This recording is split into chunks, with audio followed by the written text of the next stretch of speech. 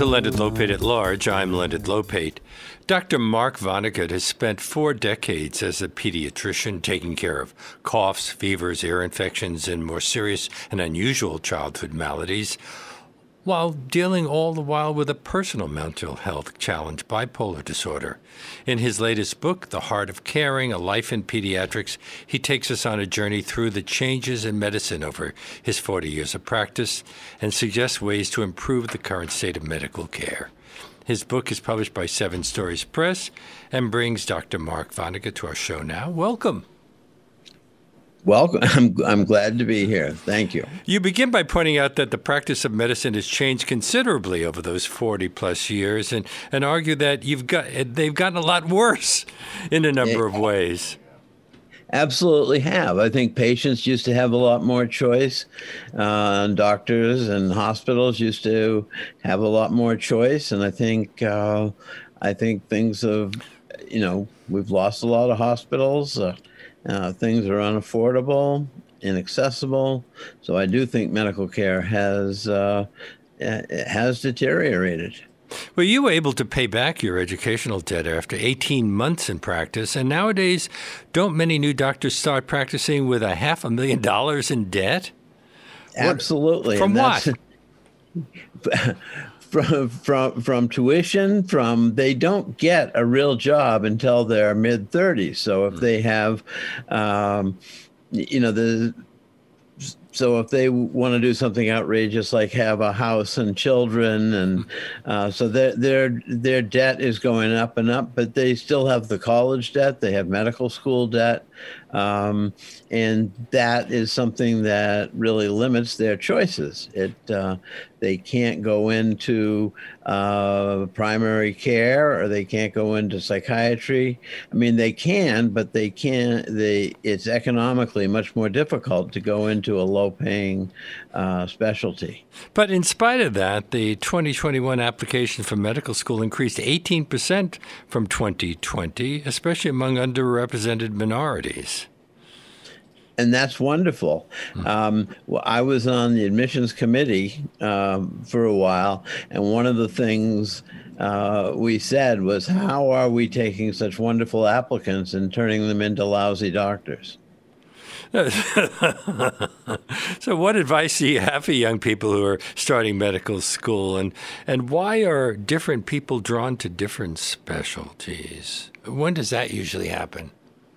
That one of the really good things about medical education is you get to spend like a month with plastic surgeons. You get to spend a month doing regular orthopedics. You get to spend a month doing pediatrics or ICU. So you get a real sense of whether or not you like a specific field, and you get a sense of whether or not you like the people in it. And I think I gravitated to pediatrics because of the resilience of children and the fact that I like pediatricians. It used to be that 90% of what doctors did was devoted to patient care, but now you say 1/2 of a doctor's time is spent on things like coding, billing, negotiating with insurers. Does that mean that patients are getting less of the time they need with their doctors, or that the doctors are just working a lot more hours? Both. I think, doctors now are told that to be economically efficient, they should probably see 6 patients an hour. 40% of that time, the doctor is clicking data into a machine. Patients are waiting 8 hours to see people in emergency rooms. So I think the patient's time and the doctor's time have been devalued. How much have the changes in healthcare over the course of your career, the privatization of healthcare, the barriers to mental health services, the skyrocketing costs of insurance and pharmaceuticals, how much have they affected the quality of healthcare? I think they've affected the quality and the value of healthcare a great deal. There are large parts, especially of rural America and underserved urban areas, where there are no hospitals and there are no community doctors, and people are dependent on airlifts. Quite literally, the community hospitals no longer exist. Well, you say that what's wrong with American healthcare is that it's 90% about money and 10% about healthcare. That's partly because of insurance mandates and administration? It is, and there was legislation in the 80s which made it possible for insurers to be run on a for-profit basis. Prior to that, the role of the insurer was just to pay the medical costs. It was also made possible for the pharmaceutical industry to buy research rather than do research. And both of those things have turned, pharmaceuticals and insurance into for-profit enterprises, and that sucks money and value away from patient care. The cost of health insurance continues to climb, and in 1968, the average family paid about $200 per year for medical care, including doctor visits, hospitals, medications, health insurance. But according to the Kaiser Family Foundation, the average cost of employer-sponsored health insurance for annual premiums in 2019 was $7,188 for single coverage, $20,576 for family coverage. And that report also found that the average annual deductible amount for single coverage was $1,655 for covered workers. So it's gotten rather expensive. And don't high healthcare costs hit the uninsured and low-income populations even harder? Yes, and the sick. One of the things that happens if you're unlucky enough to have a child with cancer is that we are really pretty good, and we have been for a long time, at curing leukemia and stuff. But the out-of-patient costs virtually guarantee that that the family will end up bankrupt. And in our point of view, when I was training, it was just misfortune enough to have a child with a serious illness. But now you have a child with a serious illness, and you don't have any more money. So what happens? The child dies? No, the child gets care, and a huge amount of medical debt is generated, a lot of which can't be collected. But still, you have a family that's saddled with a great deal of debt. The leading cause of family bankruptcy is medical debt, and that leads directly to homelessness, which leads directly to untreated hepatitis and untreated HIV. So we're creating a mess. So that one case of leukemia, it's absolutely wonderful that we can save those children, but the downstream costs economically are truly dreadful in terms of individual and public health. Hasn't the privatization of healthcare led to more tests and unwarranted procedures for patients? It absolutely has, because hospitals and doctors are under more economic pressure than ever, and they make up that money in making things cost way too much. When I cut off part of my thumb with a table saw, I was given 2 Tylenol, which I promise you is not adequate pain relief when you cut part of your thumb off with a table saw. And those Tylenol cost $19 each, because the only way that hospital can stay alive is to overcharge. When I started, our overhead per visit was about $3. Which made it easy for us to give away care when that was the appropriate thing to do, and that's what that low overhead is what made it possible for me to pay down my student debt in 18 months. What are the risks that come with over-testing patients? Is more testing leading to better outcomes? It's leading to worse outcomes. There's something that as a resident we called the Ulysses syndrome, which was you did an unnecessary test and it came back positive. If you do 20 tests, one of them is going to come down slightly abnormal, and then you go to the lab to do more tests. And that's why you get sent on an odyssey, which is a very expensive odyssey. And sometimes you end up with even unnecessary surgery. Doesn't privatization of healthcare also lead to a two-tiered system where the wealthier people can buy faster access to more healthcare? It does. And one of the things... it's a form of cherry picking where the insurers want to cover people who don't need medical care, and they essentially can dump the patients who are too expensive onto Medicaid.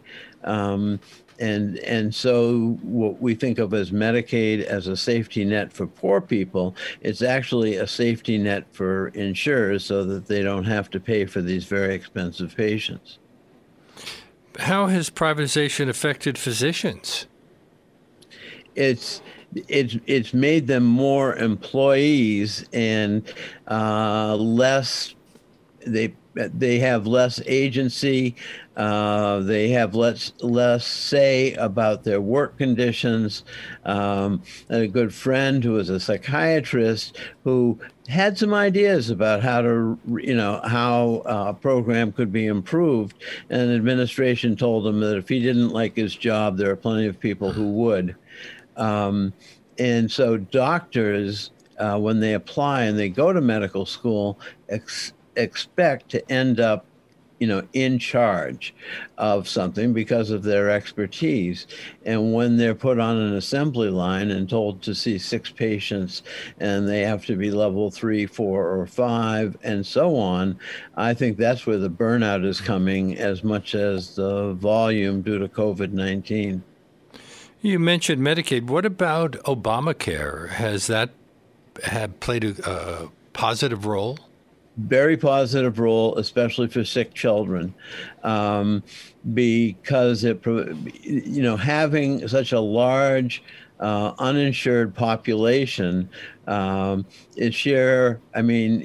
it's insanity, because some of those people are going to get sick, and where do they end up? They end up on Medicaid, and that puts everybody's taxes through the roof. And the people get lousy care, and if you don't treat diabetes and asthma and other chronic conditions well, they're going to end up more and more expensive. My guest today on Leonard Lopate at Large here on WBAI New York, 99.5 FM, streaming live at WBAI.org, is Mark Vonnegut, Dr. Mark Vonnegut. His latest book, The Heart of Caring, A Life in Pediatrics, is published by Seven Stories Press. The 46% report difficulty in paying for dental care. 46% also report difficulty paying for out-of-pocket costs not covered by insurance. And then 33% have difficulty paying for hearing or vision, and 26% report difficulty paying for prescription drugs. That's a lot of difficulty in paying for the things that we need to stay healthy. We're the richest nation in the world, spending twice as much per person on healthcare as anyone else. And it didn't used to be that way. It's not that way elsewhere. It doesn't have to be this way. And as I say, it ends up very, very expensive to have an uninsured population. There were things I would have changed about Obamacare. I would have made there be a federal option, but Obamacare, with all its imperfections, increased the number of insured people, and that made medical care for all of us a lot more affordable. Why do you think it's become so political? Because it began as a proposal from a conservative organization, and the first time it was instituted was called Romney Care when Romney, then the governor of Massachusetts, instituted it. Obamacare isn't all that different from Romney Care. Not at all. And I do think things can, in this country, anything can become politicized. And I don't know who it was who said we have the best Congress money can buy. Mm-hmm. Does the fact that medical care is now unaffordable for many Americans cause life expectancy? Has it caused life expectancy to go down?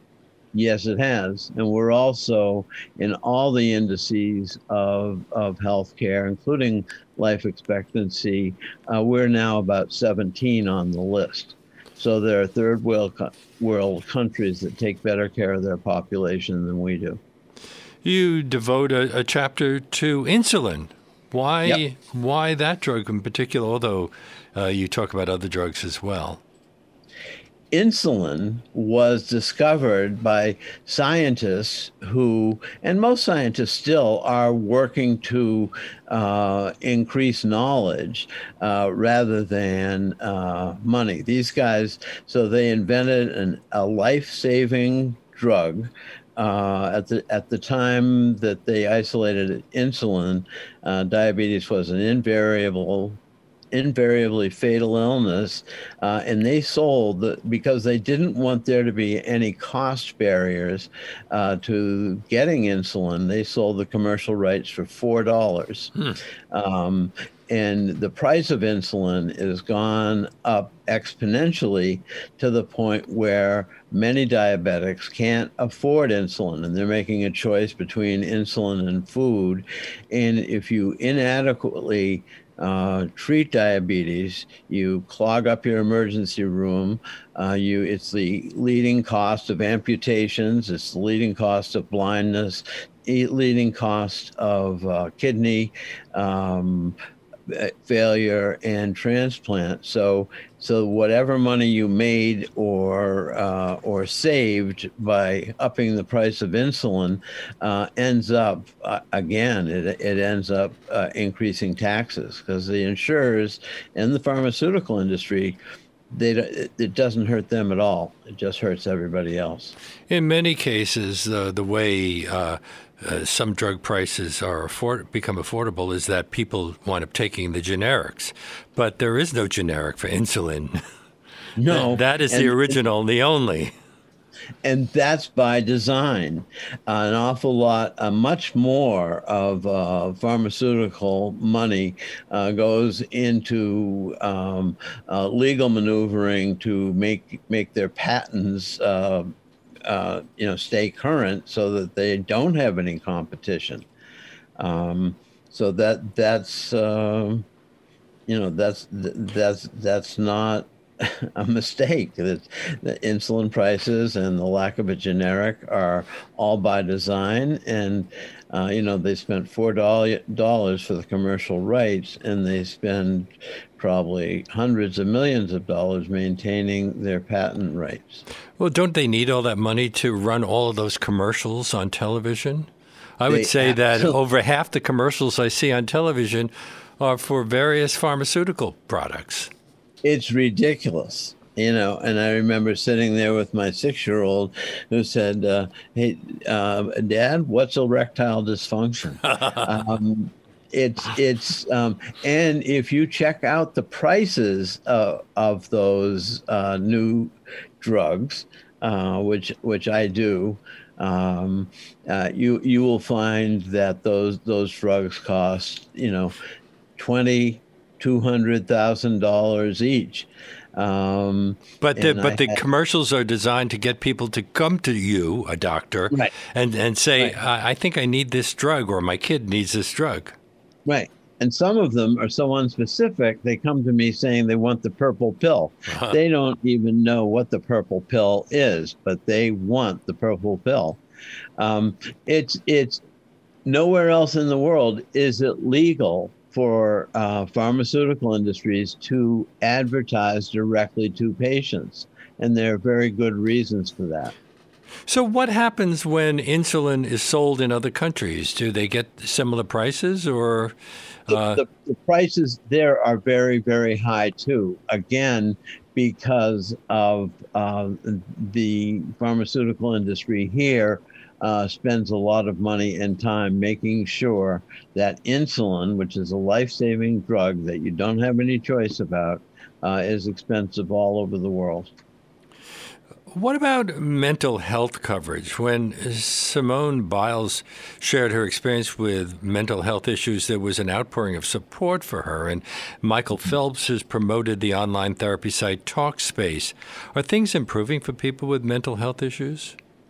They are, in terms of stigma, in terms of public awareness.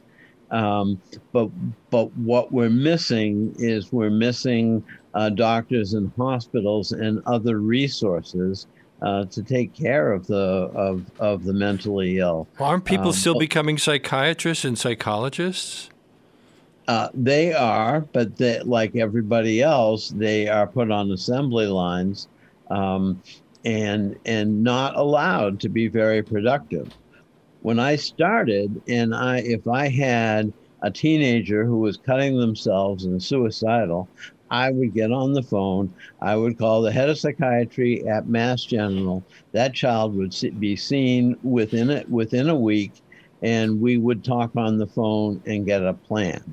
Among the things that are hindering medical care now is the lack of communication. Nobody makes phone calls anymore, and nobody responds to emails. And the person who emailed said, their answer to what have you done? Oh, I sent an email. There used to be a lot more very direct communication and very efficient care. Right now, if you need a child psychiatrist, there's a waiting line at 6 to 9 months. And part of what I wanted to say sometimes when I called is my patient doesn't want to kill themselves in 6 months. They're worried about killing themselves now. Well, you say that when you were being admitted to the McLean Hospital, the psychiatrist didn't trust you. You had back pain, and he thought you were fabricating or exaggerating your symptoms. Why do you think that was?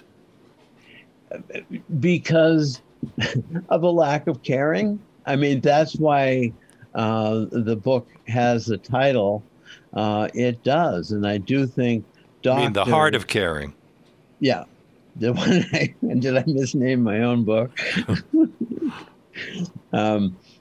Anyway, it's caring is not. There's no way to check caring. There's no way to check. It's just I think doctors have been taken out of the caring business. I think over half of medical care is delivered by a doctor you've never seen and you will never see again, and that takes the caring out of healthcare. So in the past, I used to go to a family doctor. Everybody had a family doctor, and that doctor knew everything about all of my health issues over the years. When I'd had a sore throat, when I'd had a cold. And he knew your grandparents too. Well, not our doctor, but he knew my parents, that's for sure, Yeah. and my siblings. Right. And that's all gone? Yes. And it was in the rather small town I grew up. There was a choice of 4 doctors, and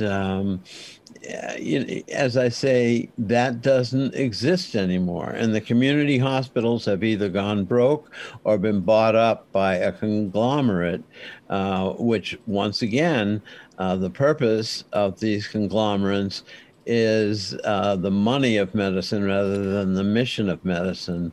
And it makes all the difference in the world. I mentioned that the doctor thought you were fabricating or exaggerating your symptoms, your back pain symptoms. What about patients with bipolar disorder and other mental health issues? Do they get inferior treatment because their doctors don't trust them? I think they do, and I think there's the part of the pressure on mental psychiatric hospitals as well as others is the length of stay. Insurers say you can admit this patient, but 2 weeks from now that patient has to be out of here. Now there are advantages in short hospitalizations, but not when the purpose of the hospitalization is to get the patient back on the street, which leads to overtreatment with drugs. And it just doesn't, again, there's a lack of caring. Well, if a young child has mental issues, talk therapy is not going to work, is it? Oh, it can. And they do play therapy, and they're wonderful. I have 4 social worker therapists, and they take care of the teenagers. But they also, help parents. When you have a child who is violent or difficult or whatever, the parents need a lot of help, and so the social workers and the therapists they work with the parents as well as the child. What about you? Do you keep in contact with the parents after you've treated the child? Absolutely. And I'm, and again, I have the wonderful privilege of taking care of babies I took care of 40 years ago. Yeah, I mean, these people will call me about stuff. They, and they also give me tremendous support. If anybody, the community protects me, and the community lets me, not do X-rays or not prescribe medicine or whatever. Whereas in other doctors might get complained about. I get pretty much a free ride. A number of your chapters are about illnesses that I associate with adults, like HIV and Ebola. Mm-hmm. How do they relate to children? The truth is that individual health, like your health, affects my health, and the health of people living under bridges affects everybody's health. And so I think, people have the notion that if we don't pay for the homeless, we'll somehow save money. So in terms of, I mentioned Ebola just because, that gets attention, where somebody thinks that diabetes doesn't get the attention it wants, but diabetes probably has more effect on public health than Ebola. How much does treating children successfully involve dealing with their parents, and who's harder to work with, the children or their parents? The parents, by far. What about when you had your own child was sick? Obviously, you weren't going to do all the treating the child, were you? No, but it's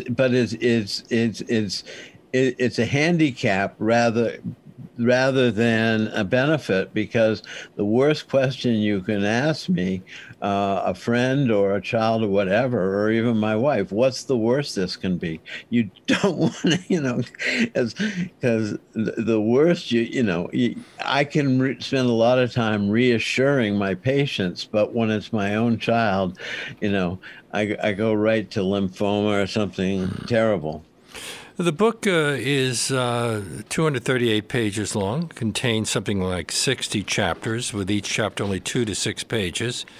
Is this a family inheritance? I like to tell people he stole it from me. His books used to be a lot longer. Really? Your father's books? Your father just wrote 2 or 3 page chapters, too. He did.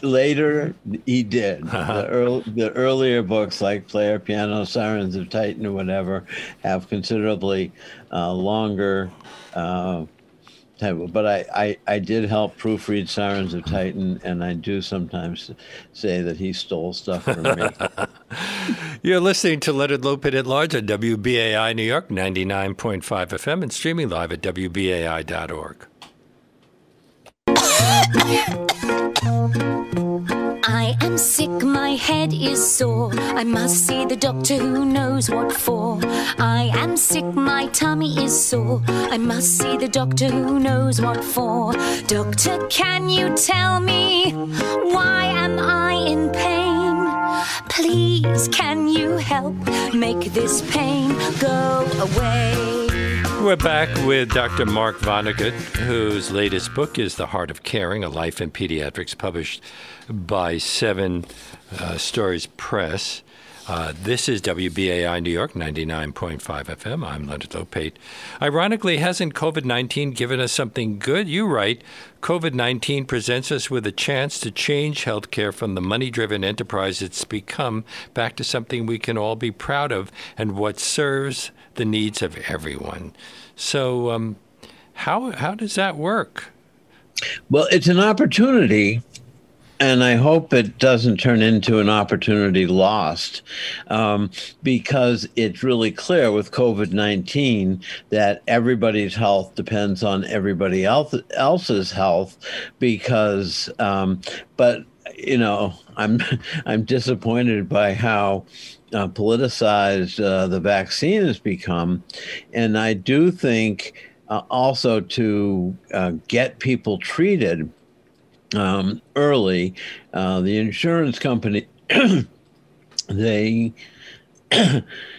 dropped co-payments and deductibles, which saved families, hundreds of millions of dollars, and also made care much more efficient because people weren't going around checking boxes about who had what plan. Many children with COVID-19 seem to have mild symptoms or no symptoms at all, although hospitalizations for children under 5 are spiking right now. What are you telling parents who are worried about their children and COVID right now? And especially for families who have children who have tested positive. Yes. And there are a lot of them. We used to have a whiteboard which had a few names on it, and now we need a new whiteboard. I tell them we don't really, the truth is we don't really know much about this virus and what it can do. There are indications that it can double the incidence of childhood diabetes. It's a germ we shouldn't be overconfident about. And with people who are nervous about vaccines, I say that, this is a clear and present danger. Yeah, polio is, there's none in North America. I don't like arguing about vaccines. It's mostly a waste of time. But with COVID-19, I tell people that they're not only protecting their child, they're protecting their child's friends and their grandparents. And the sooner we can get this virus under control, it will be better for everybody's health. Well, there were vaccines being used before you even went into medicine. You have a whole chapter on polio, for example. Yep.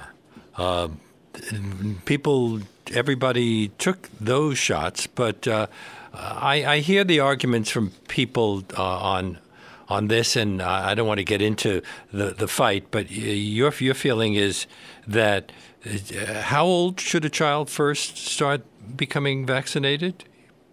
I think they are started at about 2 months. The polio thing, they just took the whole school. I don't even think they told us what was happening. There was certainly no informed consent. Well, I was grateful because I already knew of people who were in iron lungs. Yes, and I did too, and I knew of people, and we had a pond on the Cape which we called Polio Pond, but because we knew a lot of kids who had swum there who got polio, and it was just it was part of good citizenship. And I think people say, well, they should be allowed to not get vaccinated. That's true. But I would also say there are lots of things that as good citizens we have to do. You're also not allowed to drive drunk. One of the chapters in your book is titled Medical Marijuana is Not Your Friend, and you write, I don't have any patients for whom medical marijuana has worked out well, but haven't there been recent reports of studies that have shown that cannabis compounds may prevent coronavirus infection?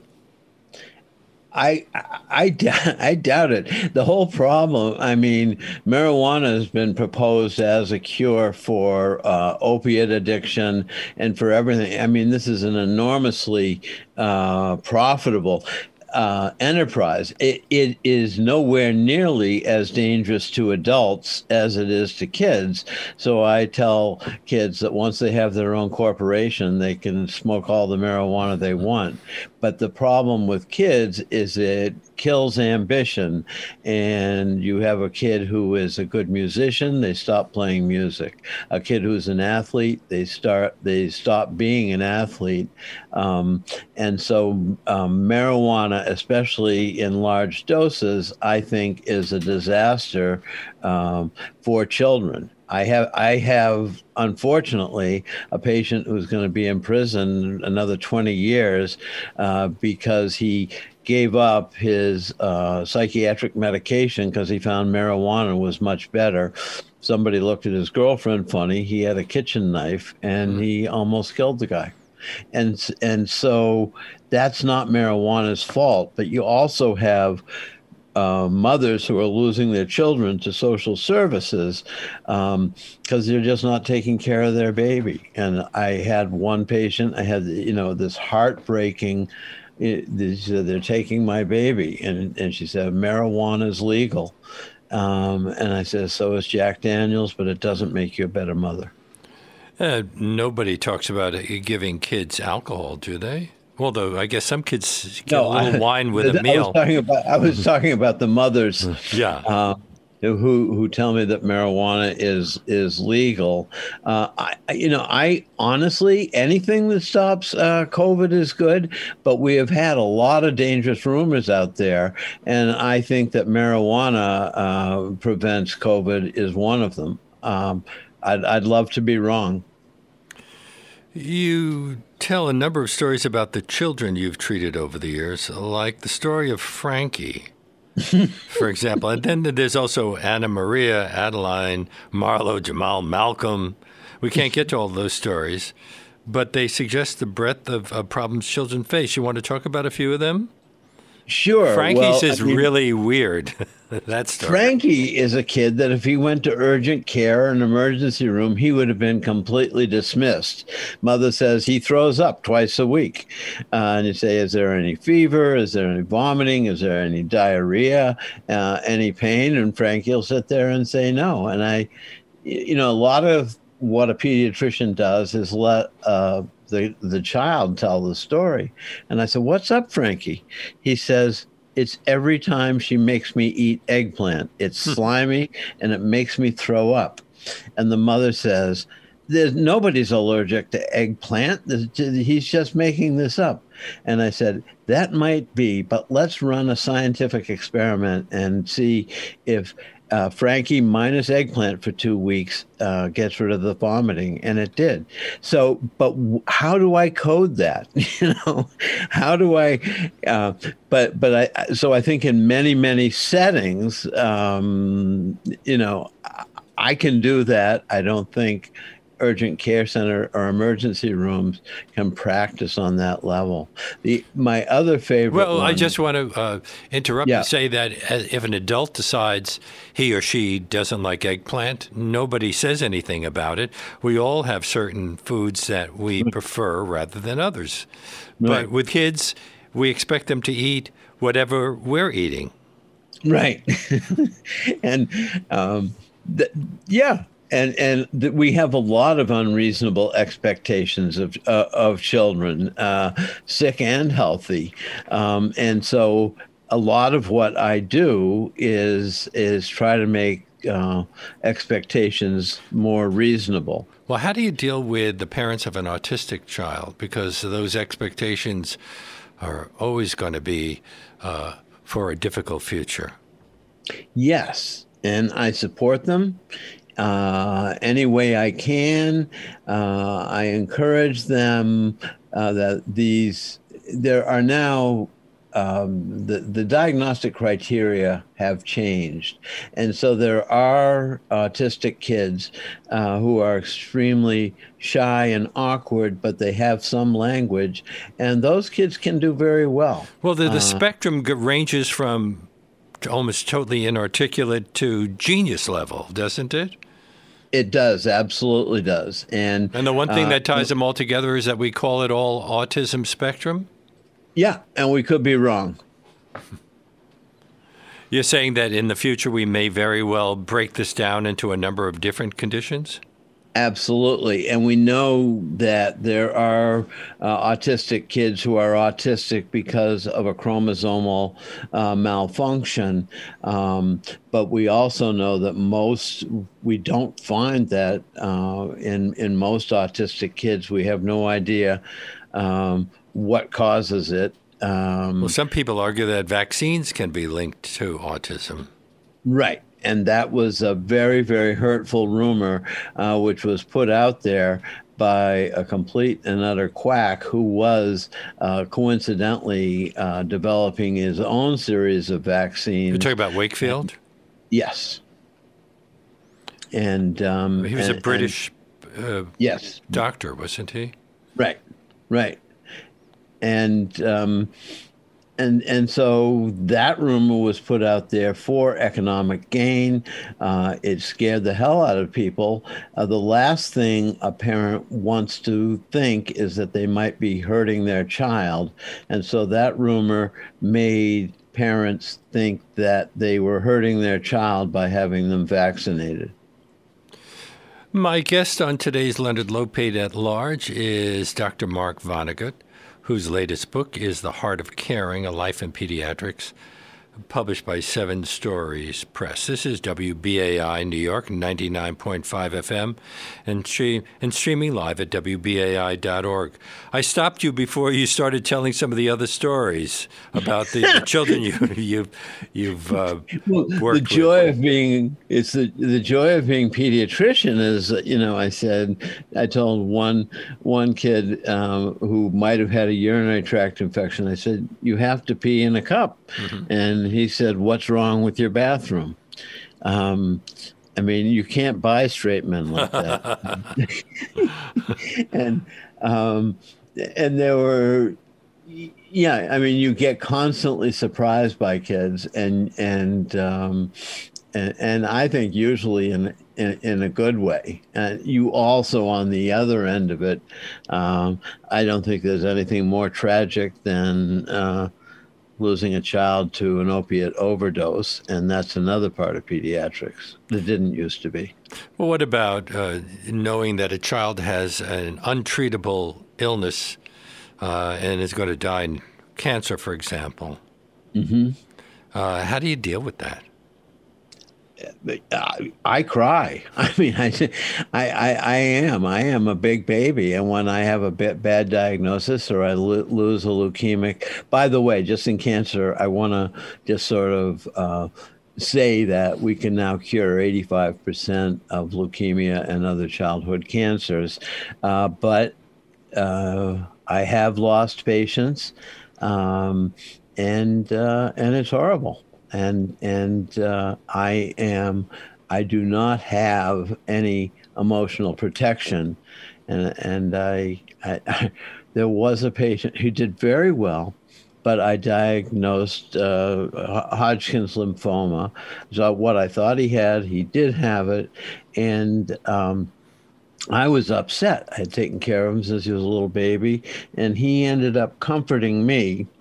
He said, it's all right, Dr. Vonnegut. There's an 80% cure rate, and I put a lot of sperm in the sperm bank. But anyway, he was comforting me. I have become And the older I get, the more emotional I get about kids doing well. You write, quote, "The cure for burnout is letting doctors treat treatable diseases." I believe it is, because I think doctors were trained to be in charge, and now they're on an assembly line where they have to see 6 patients an hour, and they have to do all the computer work, which is another 2 hours to their day, and so the expectation of being able to be of service, it just doesn't feel like you're of service when you're on a assembly line. I talk to medical students about mental illness and other things, and at the end of my talk, there was a hand in the back of the auditorium, and I said, "Yes," and she said, "When do we get to help people?" So that, there is, when I went through medical school, I was trained to take care of people. That was the expectation. And that expectation has now, in many ways, been taken away from doctors.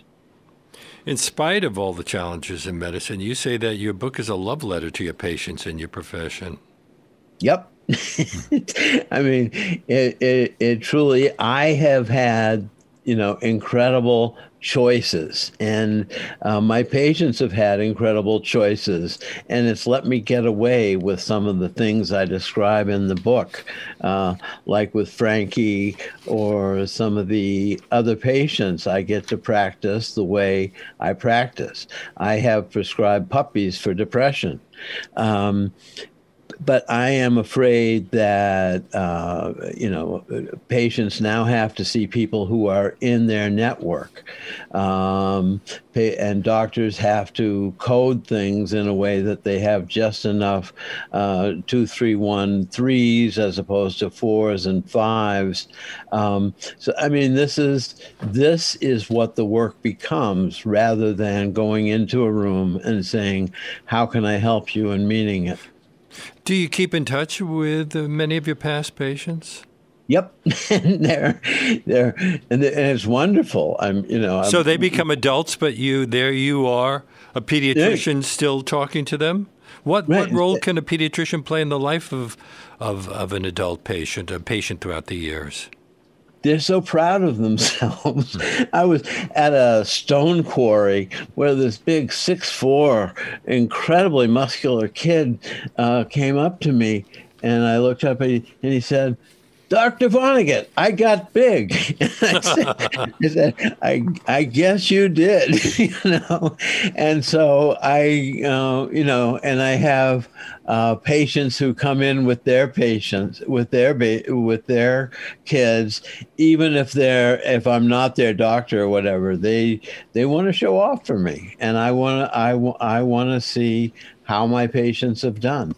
And again, if you're in an emergency room or a specialty where you see a child once or twice, you don't get that. You don't have that kind of feedback. The social media are being blamed for a lot of bad information being spread around. You have a chapter called "Social Media Isn't Social." Right. And friend is not a verb. And I do think it's scary how dependent adults and kids have become on these things. There was one father who was texting while driving, and his kid said, "Dad, you're not supposed to do that." Said, "It's for business," as if that's an excuse. A child will be wanting to tell his mother what happened at school or whatever, and the mother will be listening intently, and her pocket will buzz, and she said, "Oh, just a minute," and so she has to take a call rather than listen to her child. I think we have no idea what these devices are doing to us. I know it's not good. Well, what about the fact that some people are just not good parents? Is that you engage in a war with them at times? It's not a war.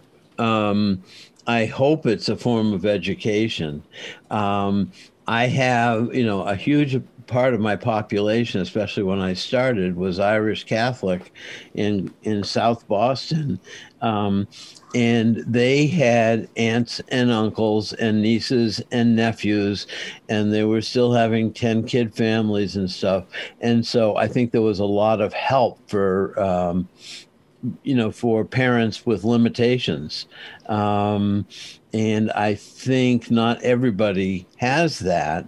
And so a part of my job is telling people what's normal, and to try to take some of the pressure off of parents and tell a mother that there's nothing they can do to make their child, a super student, and I tell fathers there's nothing they can do to make their child a professional athlete.